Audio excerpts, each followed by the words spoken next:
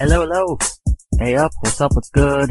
Que cosa sucede? Ni hao, privyet. Welcome to the Any Given Runway show. I'm your host, Randall Carlton Green. Any Given Runway celebrates the exploration of new cultures by highlighting some of the most interesting, intellectual, and artistic people in the world. Everyone has a story, each person a scholar. We have a brilliant episode for today with a wonderfully talented and athletic and charismatic guest. Skeleton athlete from Canada, Jacqueline Laberge, joins the show. The show has featured many athletes in sliding sports such as skeleton, bobsleigh, and luge, and they always make for great conversation as it takes an extra bit of confidence to propel yourself down a frozen track on a high-powered cafeteria tray. Something I truly admire. Confidence and crazy. One of my favorite combinations. And the conversation with Jacqueline thrilled me to no end, and she quickly became one of my favorite guests. I feel like I could listen to her talk about her career on repeat, and we're honored to have her show, and I think listeners will become fans of Jacqueline. Like many other athletes in sliding sports, Jacqueline entered the world of skeleton by chance as she was competing in another sport, rugby. She had a promising rugby career, but made the switch to skeleton and began her first year of international racing in 2009. During that season, she competed on the North America's Cup circuit and had a breakout season, earning 4 podium finishes, placed first overall on the circuit, 45th in the world. Fast forward to 2020, and amazingly, the International Bobsleigh and Skeleton Federation was able to continue to hold races during the COVID-19 pandemic. There were changes, and the races were voluntary in nature, meaning that the points and rankings didn't count for the season. Jacqueline was able to make a long-time goal come true and made her debut on the World Cup race circuit for 2 races, including a best result of an 11th place finish at St. Moritz in Switzerland. After 14 years in the sport, Jacqueline now has her sights set on the 2022 Winter Olympics in Beijing, China. She's taken all of her lessons and experience put together with aspirations of landing on the Canadian Olympic skeleton team. On today's delightful conversation, Jacqueline talks about her transition from rugby and how she started off just basically dabbling in skeleton, and I don't think she ever anticipated that 14 years later she'd still be giving it a go. Jacqueline also reflects on the last year, and how she's adapted her training, and how the physical contact of rugby has helped set her up for success because she's used to taking hits. Lastly, Jacqueline reflects on the last 12 months and the lessons she's learned during this turbulent year. Like I said, one of my favorite conversations. I am the #1 fan and supporter of Jacqueline Laberge now. I'll be rooting for her every step of the way. She's incredibly affable. This was an insightful, honest conversation about mindfulness, about physical and mental training. She was just absolute delight to chat with. Before we bring on Jacqueline, I want to give a shout out to a couple of the show's medalists over the weekend. Yes, 2 former guests landed medals over the weekend. Lauren Regula scored a bronze medal in softball with the Canadian team. And my girl, Raven Saunders, who gave us an unforgettable interview in 2020. We can now call her Olympic silver medalist Raven Saunders, as the American athlete finished second in shot put. Wonderful job, Raven. Looking forward to seeing what else. Keep doing your thing. Hair looks fantastic. Green obviously looks lovely on you. One last thing before we bring on Jacqueline. Training for the Olympics is difficult, physically, mentally. It's also quite a challenge financially. And if you're interested in supporting Jacqueline and her efforts, you can visit her website, JacquelineLaberge.com. And through her My 22 Podium fundraiser, you can play an integral part in helping her achieve her Olympic dream. A donation of $22 will help her upcoming competitive season and qualifications for the Olympic Games. Every dollar donated will go towards expenses related to training, competition, travel, equipment, and enhancing her performance. The sport of skeleton receives very little government funding, requiring athletes like Jacqueline to self-fund nearly 100% of the cost. Jacqueline balances a full-time career in Canada's energy sector, which has allowed her to fund most of her 14-year skeleton career. However, she does need your help.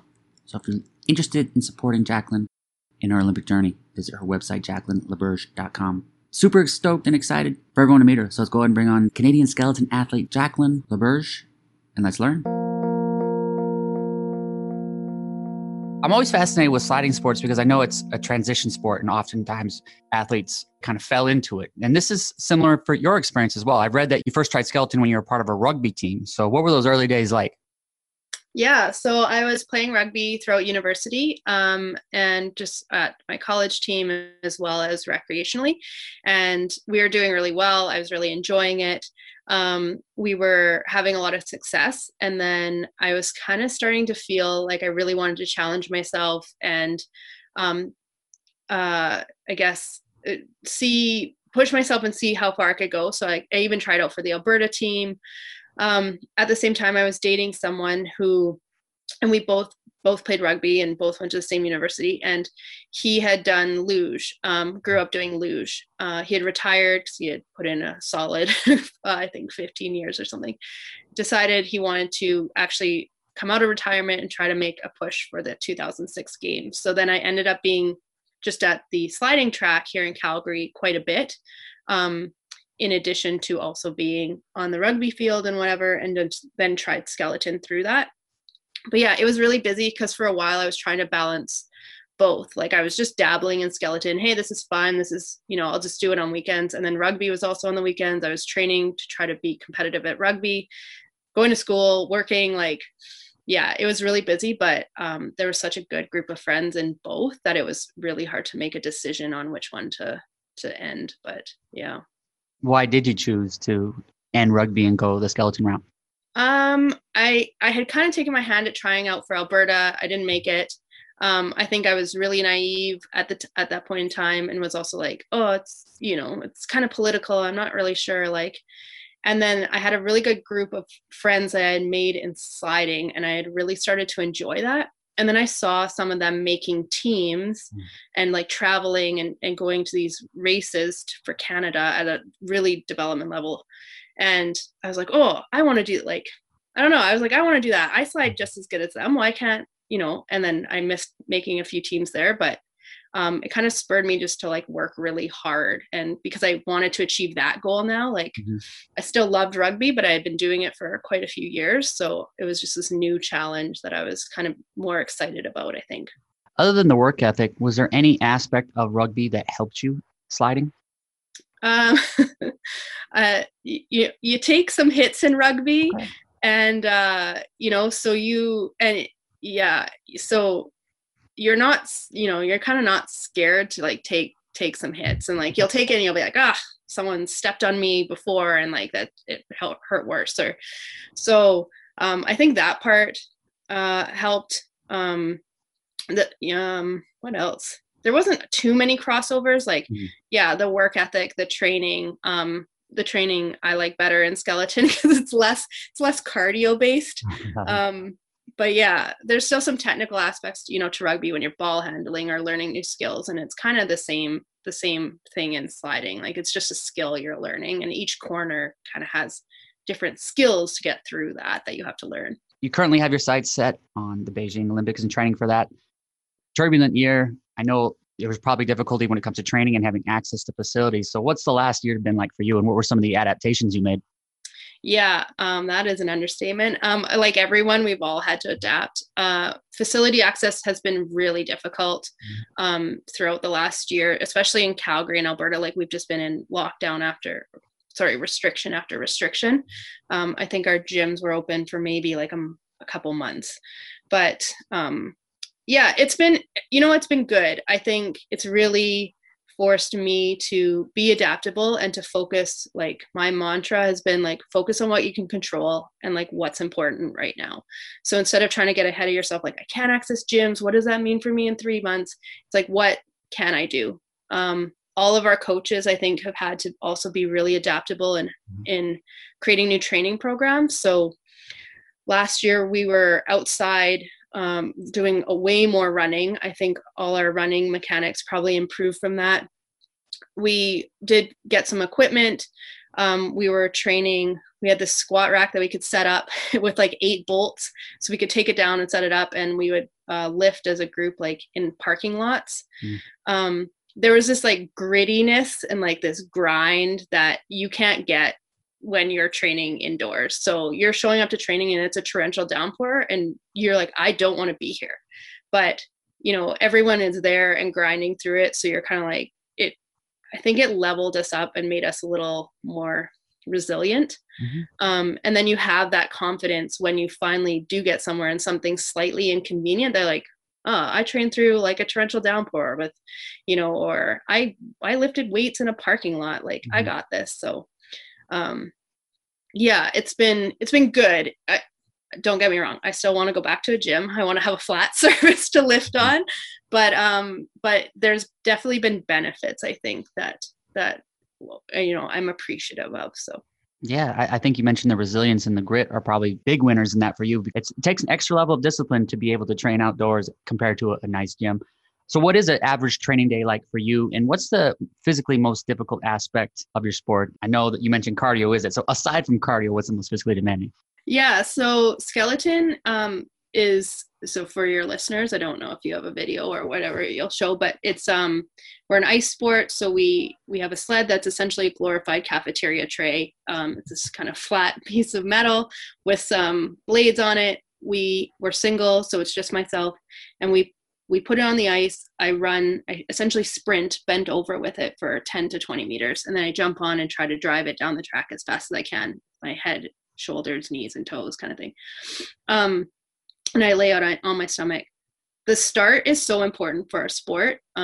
It's not the be all end all, but it is the more speed that you can enter the first corner and enter the track with, which you're generating from your start, is only an advantage. Like it just gives you more time to work with down the track and hopefully not lose. But that for me has been the most challenging. I'm not the fastest starter. I didn't grow up with a sprinting background. We have a lot of sprinters or a lot of people that did track and field and I didn't.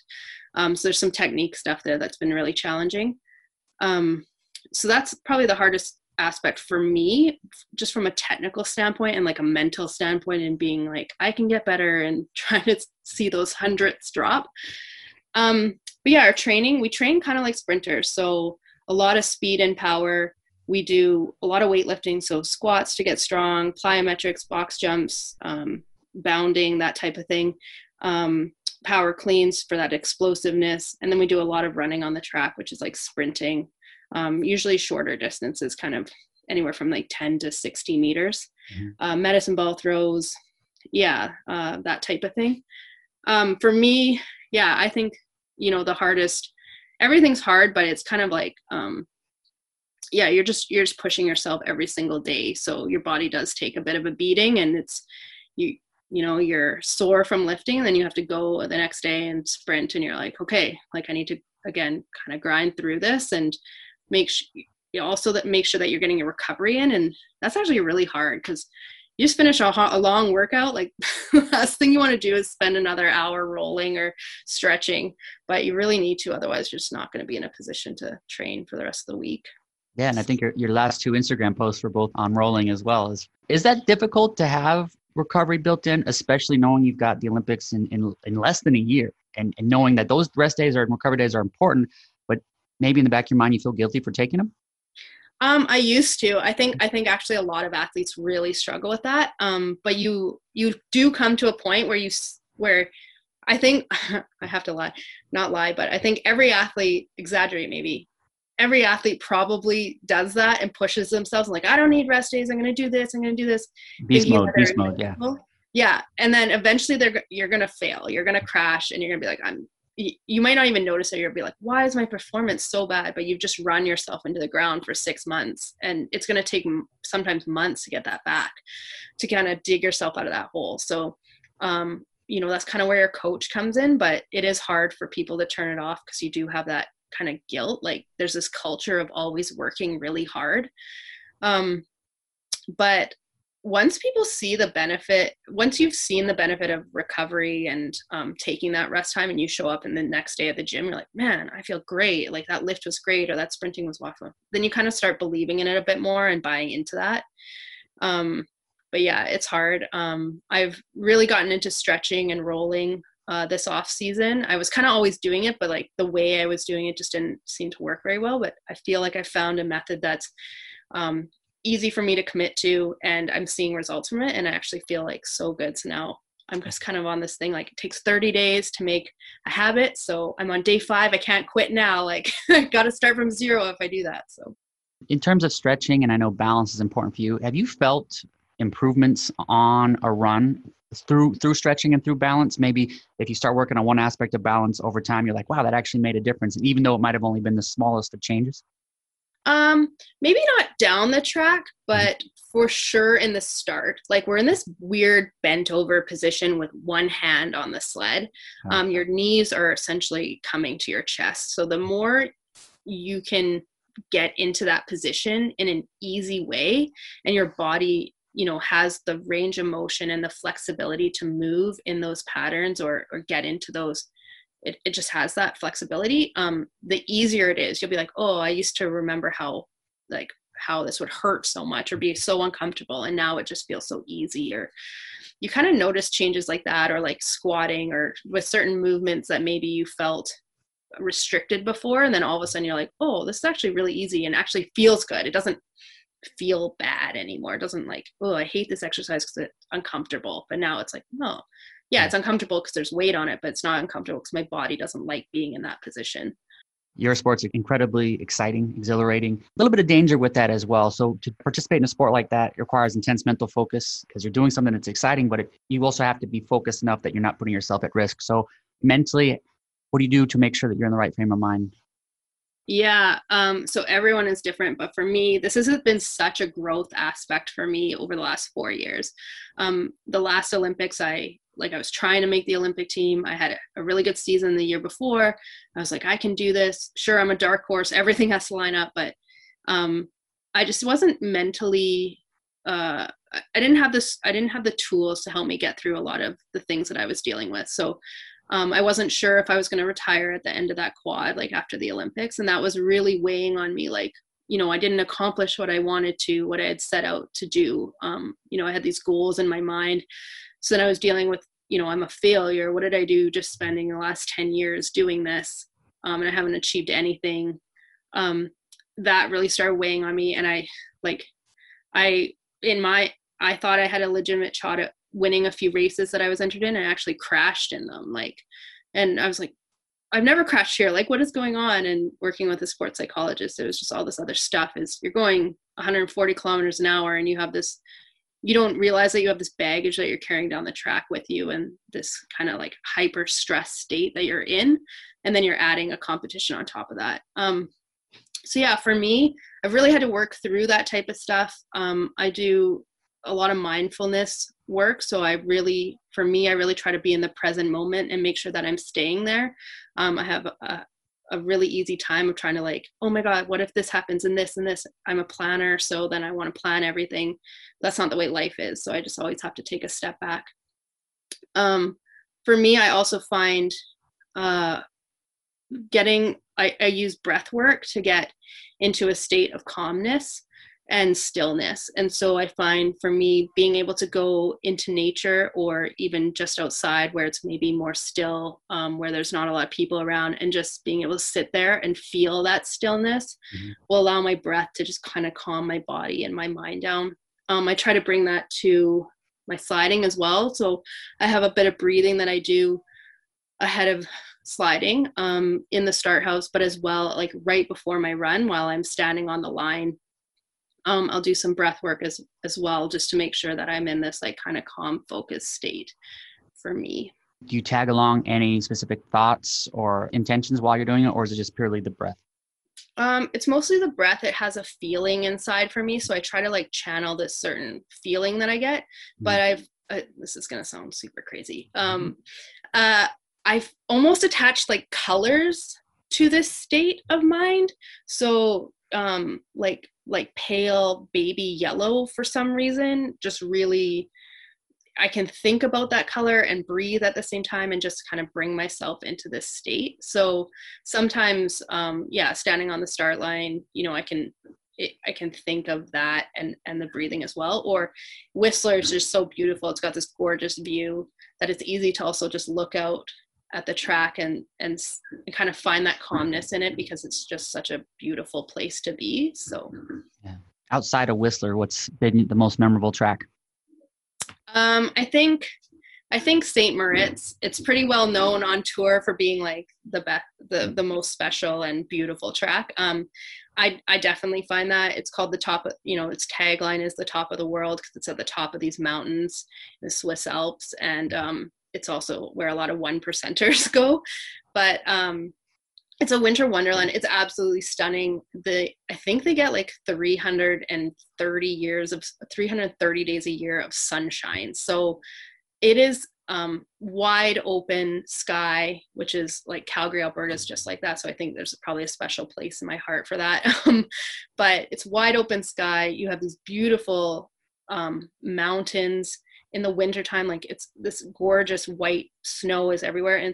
And those postcards that you see of like people skating on lakes in the winter or like sleigh rides, like that is literally St. Moritz.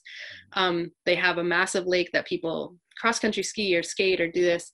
And then in the morning and at night, like with the sunrise and sunset, you get these gorgeous like cotton candy colored skies that are just absolutely spectacular. And at nighttime, like there's no cloud cover, so you can see these stars, and like the little bit of light that there is from the street light like reflects off the snow on the mountains, so you can kind of see like the mountain shadows at night. It's just, yeah, it's just beautiful. What a fantastic description of that. I appreciate that so much. How much virtual work do you do in your training? As far as I know, especially when you were limited and restricted from traveling, do you do work as far as virtually to practice a track with the turns? I don't do a ton, but some sliders do. So I used to do a lot of visualizations. I've kind of come to the realization that doing a lot for me actually takes away my, it makes me overwork down the track, because I get in my mind, like, this is what it's supposed to feel like, this is what I'm supposed to do, versus actually managing what is happening in reality. Like, I'm not in that spot, I shouldn't be doing that steer. Or so I find that for me over time, I've figured out like actually limiting my visualizations is helpful to me, so I can just react more and be more present. But a lot of people do a lot of visualizations. I do a lot with regards to sprinting and pushing. So trying to recreate movements in my mind, where I want my leg or hips, and trying to break down the movement a bit more so I can essentially slow it down in my brain and try to like replicate that in real time. But yeah, for sure. Like when we do go to a track like every week or for your competitions, YouTube has some great point of view videos where people strap GoPros on and you can essentially watch it like you're going down the track. So yeah, I'll definitely watch that a few times, just to remind myself of how the track goes, and also get that reminder of the speed. You kind of forget that part sometimes, and then you get on the track and you're like, oh, this is way faster than I thought it was going to be, or forgot how slow this was, or whatever. Yeah. So you've had a very successful career, and is there one specific performance that makes you the most proud? Yes. I won an Intercontinental Cup in Whistler, BC a while ago, unfortunately a while ago, but that was super special for me. I had the year before I had struggled so much. With everything had gone wrong. And then I had actually gotten quite injured. I had injured my hamstring tendon where it attaches into my pelvis. So I couldn't run actually all summer. My teammates were running. I was like walking around the track and hoping it wouldn't get irritated. So I went into that season not being really confident, but I actually ended up pushing. I pushed my best I had ever at that point in time. Made the Intercontinental Cup team, which is one that I had been eyeing for a long time. So I was really excited for that.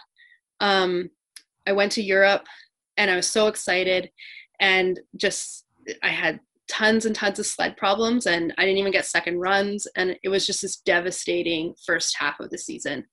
I came back at Christmas. I rented a sled off an old slider.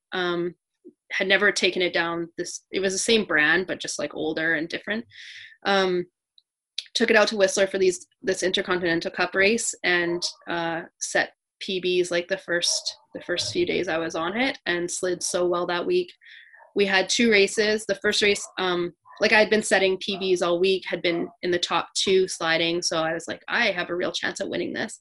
Kind of got in my head, didn't know really how to deal with that expectation you put on yourself, that like, oh, I could win this. And then you kind of start changing what you're doing a bit. So I came 4th the first race, and I was really disappointed. And our coach at the time was Duff Gibson, who's the gold medalist from 2006. And I had gone and talked to him that night and said, like, I don't know what happened. Like, I was sliding so well. Why did I come 4th? Like, and so we walked through, like, what were you thinking? And he kind of was like, Jacqueline, like, skeleton for you is everything, but no one really cares that much. So being able to kind of hear that perspective that like, it's just tobogganing. It's like glorified tobogganing.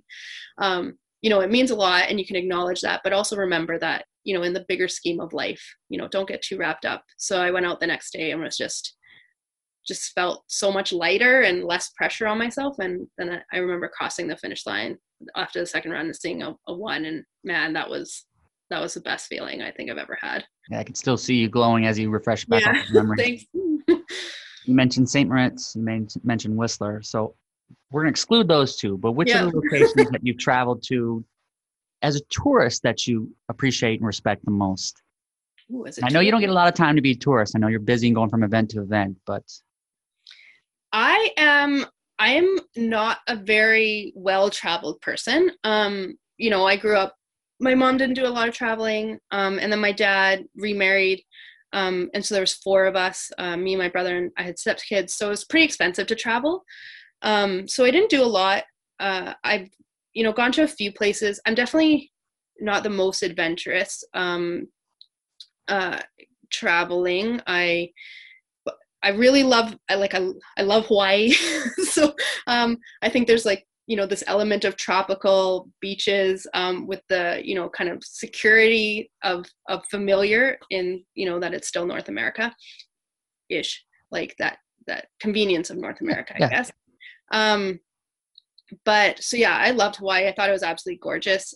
We did travel to, where else? I actually haven't done a ton of traveling. Costa Rica, I went there. It was great. Like the people were so friendly.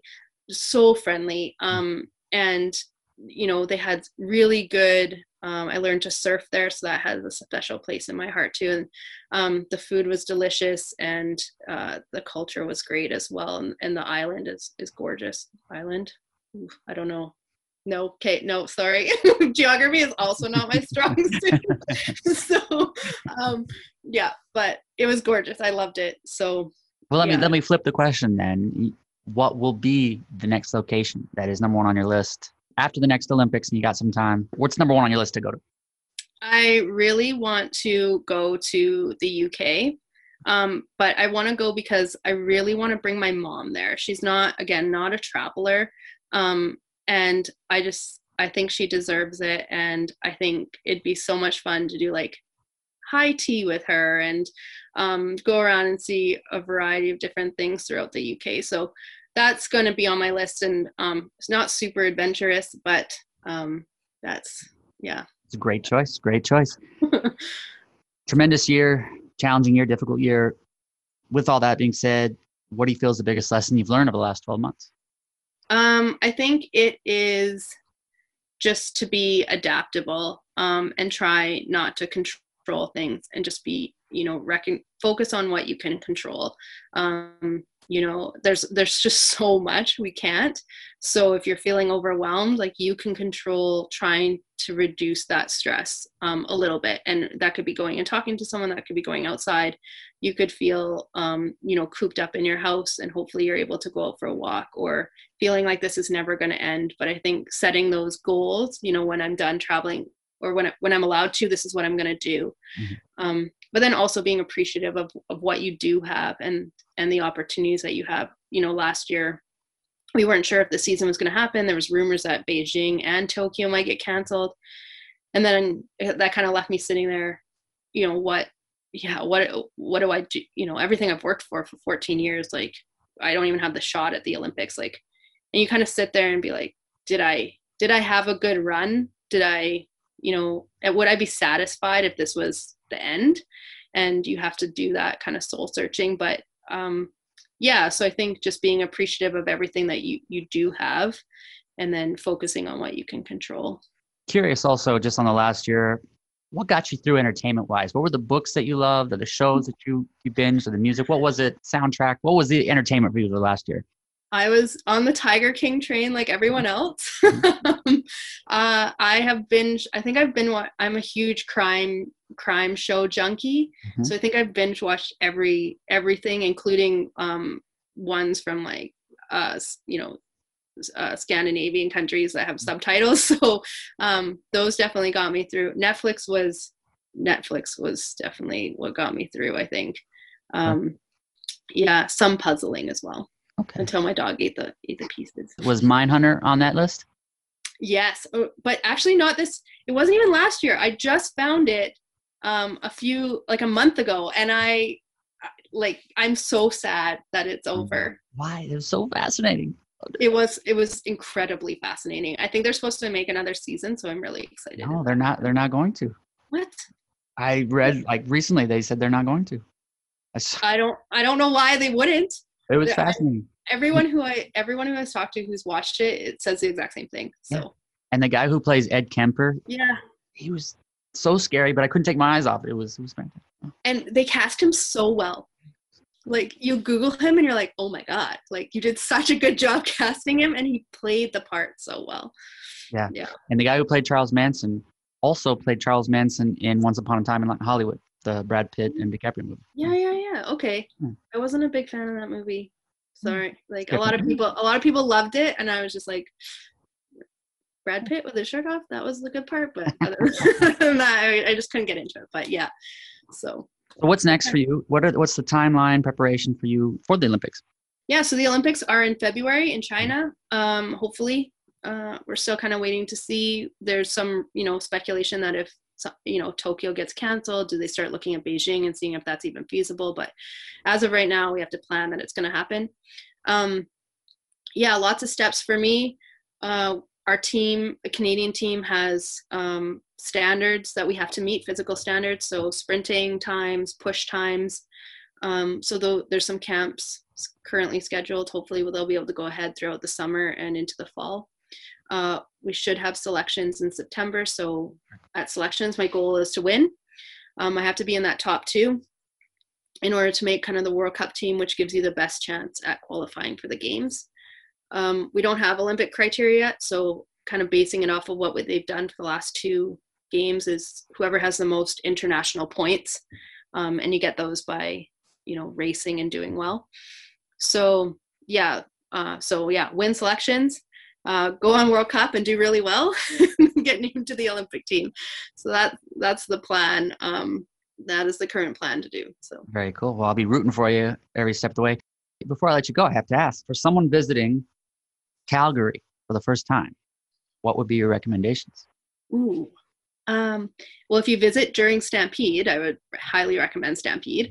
But if not, recommendations. Our food scene is fantastic, especially there's so many good restaurants down on 17th Ave. So I'd walk down there, stop at a few places, get some food and different drinks. We have an amazing kind of river area, so you can walk along the river, river pathways to walk along. Not in Calgary, but I have to pump Banff. It's only about an hour and a bit away from Calgary, and it's absolutely stunning. So definitely worth a trip out to Banff. But I think Banff is the most recommended location on the show. oh, really? Oh, yeah. Yeah. It's kind of funny because people always ask that question, like, what should I do in Calgary? And everyone's like, leave Calgary and go to Banff. Yeah. But I was almost going to preface the question by saying, aside from getting out of Calgary, what would be, you mentioned great food scene. So what is the food and drink order? I love Una Pizza. They do these amazing pizzas. They just somehow it's thin crust. They somehow get the crust absolutely perfect. And where else? Donna Mac is really good. They do they just have really interesting twists on kind of normal foods, like burgers or salads or whatever, but smaller plates, really good chef lineup. And drinks are really good there too. So those are my 2 recommendations. Thank you for the opportunity to be on here. I have a question for you though. Okay, I'm excited. Now that you can kind of travel, where's the first place you're going to travel? Internationally, gosh, I had this guest on who is a scuba professional. So he teaches people how to scuba dive, and he's in Iceland. And I've been there before, but they have that new volcano. Have you seen pictures? Yeah, the one that's erupting. Yeah, Kind of, so it's still erupting. It's still awesome. And I'm just looking at this and I'm just thinking, I have to go see that. Like, I have to go see this volcano in person. I don't know. So that's the next international one for me, I think. Oh, that's amazing. Yeah. Well, if you're ever up in Whistler, we'll give you some skeleton lessons. That I would love to try. I would love to try. You can help me with my geography.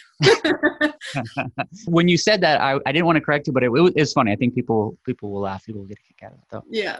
Sorry, people. I didn't do well in that part of school. Luge, skeleton, bobsled. You guys have the coolest outfits of any sport. I think so. And I think that's a really cool thing about Canada. So Canada started that painted helmet trend. Mm-hmm. Or the old guard back in kind of like the 2010 era. They had some amazing helmets that they had painted, and no one really else in the world had painted helmets at the time. So I think that's actually a really cool legacy of the Canadian skeleton team, and like everyone else just continues to push the boundaries on what they get, and everything is so unique. Like we have one guy who has like, I think beavers, like he's got beavers like holding chainsaws or something, like it's just yeah. So it's really interesting to see people's different takes on like Canadiana. Yeah, and I like how if you got to put it on the top because you get it as you're headed down. Yeah, it's fantastic. Thank you for today. I hope we chat again. I'd love to chat with you after World Cup time and finding preparation Olympics. Perfect. Yeah, that'd be great. If I make, definitely reach out. So when you make it. Yes, exactly. So this was great. Made my day. So thank you for today. No, thank you very much. I really appreciate it. Perfect. Well, thank you. Have a great weekend. You as well. Have fun at the baseball diamonds. Thank you. Okay. Bye. Bye. Thank you for listening. Much appreciation to Jacqueline. Wasn't she fantastic? And Jacqueline, I am going to hold you to that offer of teaching me skeleton. You tell me when and where, and I'm there at least just one time down the track. That's all I need, just one time. But I'm going to hold you to it. Be sure to follow Jacqueline on social media. And if you want to help support her in achieving her Olympic dream, visit her website, JacquelineLaberge.com, and be part of the 22 Podium fundraiser. My new book, Curiosity, is currently available on Amazon. Curiosity celebrates the knowledge that strangers have to offer. Everyone has unique expertise and endless wisdom awaits the perpetually curious. Featuring 200 episodes from the Any Given Runway show, Curiosity explores the diverse lives of athletes, adventurers, and performers. From daring voyages across the Atlantic to unforgettable performances in the West End, Curiosity celebrates the sophisticated thing we call life. Everyone has a story, each person a scholar. Thank you for listening. Fill up that passport. I'll see you on the road. Aviento. Randall has become like, New York's favorite son.